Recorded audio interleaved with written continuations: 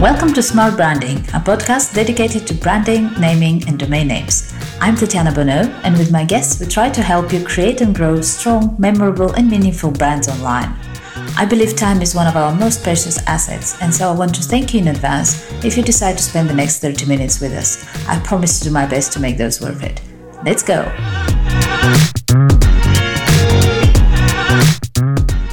So, hello everyone. Our guest today is Krutarth Shah, founder and CEO of Avon Inventors. He's an ex-investment banker who now helps inventors connect with investors. Thank you for making the time. It's great to have you here. So let's start with, tell me a little bit about yourself first. How did you get to Avon Inventors? What did you do before that? Sure, Tatiana. But first of all, thank you for inviting me. You and your team are doing a fabulous job amidst all the unfortunate political uncertainties that we are seeing around the world. My name is Krutarth, as you rightly described. I'm the chief principal and founder at Avon Inventors, and it's an investment banking firm. It's a placement agency. A little bit about myself. I came to Canada in 2017. Started working as an investment banker at Toronto Dominion Securities, where I was managing all sorts of asset classes, starting from FX cross-currency swaps to interest rate derivatives to trading repo agreements for the bank. Made a lot of money for my vice president, whom I was reporting to at the time. And fast forward 4 years, and I am now managing my own placement agency, a subdivision of an investment bank by Avon Inventors. So that's been, you said 4 years now? Yeah, it's been 4 years that we are running Avon Inventors. How did you come up with the name? Why Avon Inventors? It's funny, and I get asked this question a lot of times. Most of this investment firms, the top one is Bridgewater Associates. The other is BlackRock. Mm-hmm. All these investment firms are named after some natural reservoirs or something which is very natural. So, I came up with this name, Avon Inventors. It's one of the rivers here in Canada. Very beautiful. Love the scenes. So, Avon Inventors. I guess the reasoning must be that it's you're asking people to trust you with their money. So exactly. Geographic locations and those type of, it kind of instills confidence and longevity. So it's the right type of image you want to give to people, and exactly it associates with. Exactly. But plus, one other thing, it does not conflict with anything which is conflictive interest in some sort, because it's natural. It's a name accepted by everybody. Mm-hmm. Yeah, I guess so. Yeah, it's friction free. Like you're not going to have somebody saying, "Oh, yeah, but that's associated with whatever," or that means whatever. Exactly. So you help entrepreneurs raise funds. Am I getting that right? That is right. Most of the times we invest our own personal from our own personal investment fund, but it's kind of a syndicate that we do. And what would you say, because we deal with branding and naming, what would you say what role does a brand play in raising money? I differentiate brand in two retrospects. One is the brand of the person, the founder, who is driving the business. And second, of course, it is the business. If you talk about Facebook, the brand is Mark Zuckerberg and Facebook. So it really plays a very high role. People often, while investing, they for sure look at the company, the underlying asset, but they also, do a deep dive into the management resume, see how the founder of this company, the driver of this ship is, and what he has done in the past, his own personal brand. And of course, the underlying asset plays a very important part as well. So when you started building your business, that was around COVID time, wasn't it? So what challenges did you have with that, and how did you deal with them? Yeah, so in 2019, it was around March that I started building Avon Inventors. It was kind of the perfect time. COVID was not around. Nobody knew what the disease was. And, it was a perfect bull market where all the assets were just appreciating, right from real estate to commodities, to public equities, to venture financing, startup financing. Everything was rising in its asset value. Then came September, where markets started tanking down. Then we had experienced a lot of hardships at that time. Soon in March of 2020, when public markets fell, still we were at the time of uncertainty and did not know what this was exactly. Most of the investment bankers around the world did not even know how severe this was. I was primarily in the business of investing at that time, and then just to mitigate the risk, I started my lending arm of Avon Ventures, where we started. I basically had $350,000 at the point of time, and on the other side, I had assets in terms of companies that were looking for funds, and I started lending money at 8 to 10% year-over-year interest. And the founders were happy because they did not have any hardship in paying back this money, as compared to venture financing, where usually this, Tatiana, when we invest money in venture space, the exits are timed at 3x, 2x kind of a return. So founders most of the time end up paying double or triple the money that someone has invested. And mostly it happens through, raising another round of financing. But here, at 8 or 10% return, the interest return, they were able to borrow money at the right time when everybody needed. And I was able to pull up the business from the ground bottom. And yeah, so essentially, to your question, we started the lending arm of the business. Right. Of course, it makes sense. And you kind of touched on that a bit. What would you say are some common mistakes that entrepreneurs make when, I guess that could apply to generally growing their business, but when they're raising funds? Most of the times that I've seen, these founders or anybody who wants to start up a business, has a brilliant business idea. They are the first-time founders, and they have no experience in running a company before. They might have 10, 15 years experience or even lesser in their domain, but they don't know how to run a company. They don't know what nuances, and most of the times they end up partnering with the venture firms that usually would be very predatory, meaning they would give the money, the liquid finances, and have them up and running, but in return they would ask for an arm and a leg, which is very costly for them. And this is the major mistake, and possibly 70% of all the founders who are first-time founders end up making, that they partner with counterparties that are very intimidating to start with, and then they turn predatory. So how can you help with that?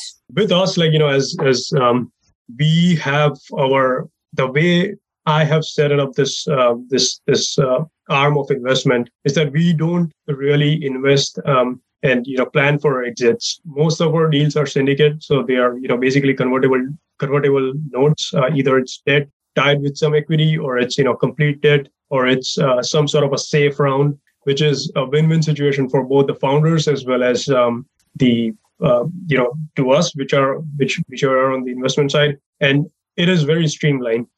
Whenever we invest, we have a percentage rate of return that we allocate to, and the founder, we make sure we underwrite, we do our due diligence in the underlying asset, the business. We do discounted cash flow analysis of how the business would perform in 2 or 3 years from now, and that's how we make investment decisions. So it's never too obvious or intensive for a business that they would end up in a situation of complete dilemma of what exactly to do from here on.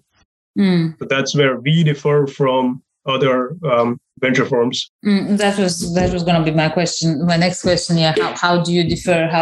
So what would you say would be a good way for somebody looking to raise funds to know they're talking to the right person? I would say do your due diligence.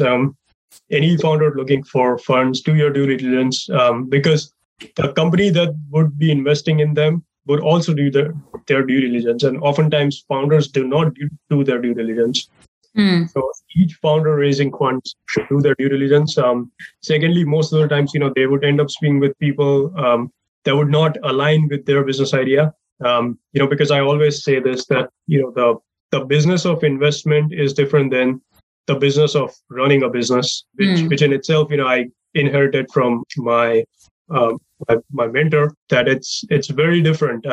Most of the times, these venture capitalists who would invest in early stage companies are not the right people to be investing in early stage companies. They usually are the ex investment bankers, who has been bankers for like 20 years, or technology professionals, and they now want to be in the business of investing in early stage companies because of the lucrative returns. But they are not really the right set of people who would invest in early stage companies. They could be a good late stage investors because early stage investors would require some sort of specific mindset in terms of how to do product iteration, product development, how to work with founders, what is the go-to-market strategy, how to time the market, how to devise their pricing matrix, things of that nature. Very small, but it's directly tied up to the returns that a venture capitalist would get at the end of the day. So yeah, these people are late stage investors, and they would often invest in startups with the mindset that they are investing in the late stage companies. But,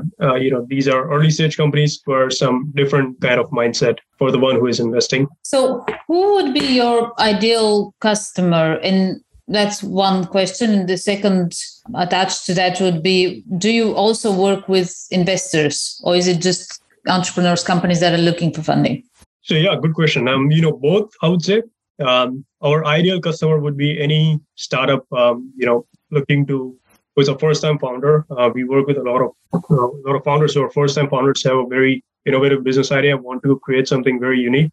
My personal focus is, not primarily that, but my personal focus is to work with companies that can advance humanity by solving some of the world's hardest problems that often revolves around cancers, climate change, inequality of distribution of natural resources, things of that nature. We work with a lot of companies around oncology, oncotech, climate change, clean energy, renewable energy, unequal distribution of land and other resources, the one that solves that problem. Over and above that, not just limited to that, but we work with any business that is looking for liquidity for ground-up financing, construction financing, real estate acquisition, partner buyout. If there is any bridge financing involved, short-term capital requirement, we work with them. Over and above that, our investment basically ranges from $50,000 of line of credit to all the way up to $75 million for construction financing projects, mainly in the United States and Canada. So that's our target market. All right. And what would you say? You mentioned some sectors that you sort of have an interest or preference towards. What would you say is the state of venture or business funding now? Are there any trends? Where do you see, how do you see we're coming up to the end of 2022? So how do you see that year ending? And what can you say about the future? Well, currently as it stands, we are just comparing the matrix, we in first quarter of 2021, we had the venture investment globally recorded at $58 million as compared to it was the second quarter.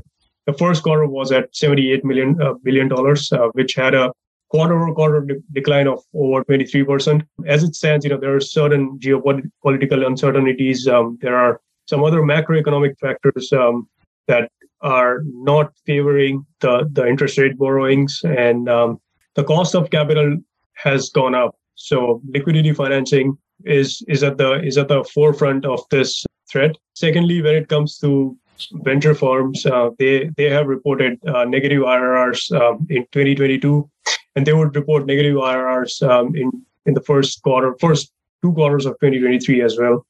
So as it stands, the cost of borrowing has been at a prime plus base rate, totaling at around 10%, and shall continue to grow up upwards and onwards for the next 3 quarters moving into 2023. All right. And how can business owners and entrepreneurs, businesses that are starting now and will be in the early 2023, how can they do better? What can they do to attract investments or lending approvals for their companies? It's a very tough time.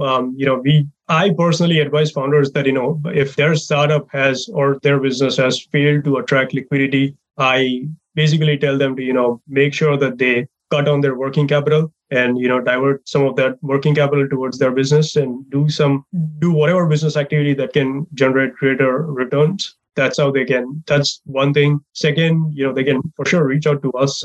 We usually look at companies that are in distressed need of financing, and we help companies from all shapes and forms. A startup who is a real startup with no revenue, no background, with all the way up to a company that is making like $20 million in annual recurring revenue. Will be tap into all the geographies, all the sectors of business, right from biotech, health tech, software as a service, commercial real estate to consumer goods, ERP.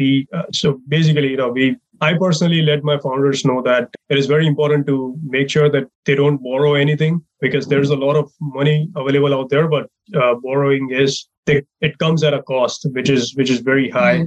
A bridge financing loan would often come at around 20 to 25%, interest rate. That would be very, very costly for them and might end up in a situation whereby they pay more than what they have borrowed. I think you that's the second time you're touching on that, so we can safely, I can assume, add that to the mistakes that founders make, especially first-time founders. Exactly. Because of their sheer need and desperation, they often borrow money or, let someone to invest in their company on very harsh terms. Yeah, so that's definitely a point to take away. I guess one more question. What is next for you? What is something that you're either excited about for next year or working on in your company? Sure. Recently, we have started our mortgage arm of Avon Inventors, and we are doing a lot of projects where business owners want to acquire commercial real estate and primarily hotels. So we are, I'm very excited to kick in that project. We've got 3 deals that I'm currently working on, where the founders, one is based out in upstate New York, the second is in Iowa, the third is in Boulder, Colorado, all the 3 in the United States, where we are working with the founders who want to acquire a large piece of real estate. And, moving forward in 2023 and upwards, I see Avon Ventures financing a lot of commercial real estate projects ranging from $5 million to all the way up to $75 million. So yeah, that's where I'm looking at things shaping for the company. And you're talking about real estate, and I deal with premium domain names, which are very much real estate of the internet, a digital real estate. I'm curious to know your thoughts on that. Like, when you invest in a business, does it matter the domain name? And also, for example, I get oftentimes when I talk to entrepreneurs, I get the 2 sides. I get the one that are saying my investors are telling me I absolutely need to get that domain name. And you have others who say, I need that domain name, but my investors are not on the same page with me on that. So, I'm struggling. I don't know how to go about that. So what are your thoughts on that? I'm curious. Definitely, domain name plays a very important role in whatever business, a founder is in. First, because, that is the image of the company. When we say that, come visit us, it's the domain name that we gave them. And, if it's something very sketchy, very scammy, or something has, extensions that are not very, generally accepted or trusted, then it creates a very big problem. So I would say, getting the first and foremost thing that a founder should work on is to secure a very good domain name. So, even before working on your idea, you're developing your product, iterating your product, just try and get a very good domain name that can, make sure that, doesn't matter what you do in the next 20 years, that domain would stay with you. That is your brand. And that would be at the forefront of any business that you do. I think you raise a very important point here that people often miss. They often say, "Oh, I'll just get it, put a website, whatever. We can change that." And also, people don't realize that you're going to have that for a long time. Especially, even when you're not an online-based business, but when you are an online-based business, that's pretty much your business. You're there, and that idea, people go, "Yeah, but that's expensive." Like you just said, you're going to have that for, if you're planning to have a business within 20 years, you're going to have that for 20 years. So, It puts a very different perspective on what's expensive, and is it an expense or is it an investment in your brand? Exactly. Most of the times, and you've touched base upon very good. It's an investment. It's an intellectual investment that each company must look upon, because at the core of anything, a business, even if it's a mom and pop shop, or even if it's someone who's in a lawn moving business, they all want to have a small website, even if it's a one-page website. They all want their customer to visit them, to pay on that website, to reach out them. They would have a Google presence. So having a strong brand name, a strong domain is definitely something which is very important. And Adhyana, you and your team are doing a fabulous job in helping the clients to have a good brand name and a good domain presence on the internet. So kudos to you and your team there. Thank you. Good. Last thing, where can people reach you? So our domain is avonriverventures.com. That's where people can reach us at. They can reach us to our analyst, or there's a number on our website, 424-338-5756, or they can send us an email, connect@avonriverventures.com, and send their liquidity requirements. We'll be very happy to look into it and get back to the founders, to the business owners in a timely fashion. Great. Wonderful. Well, that's been a pleasure. It's been very insightful, and I'm sure it will be for our viewers too. Thank you for making the time. No worries, Tatiana. Thank you for inviting. You're welcome.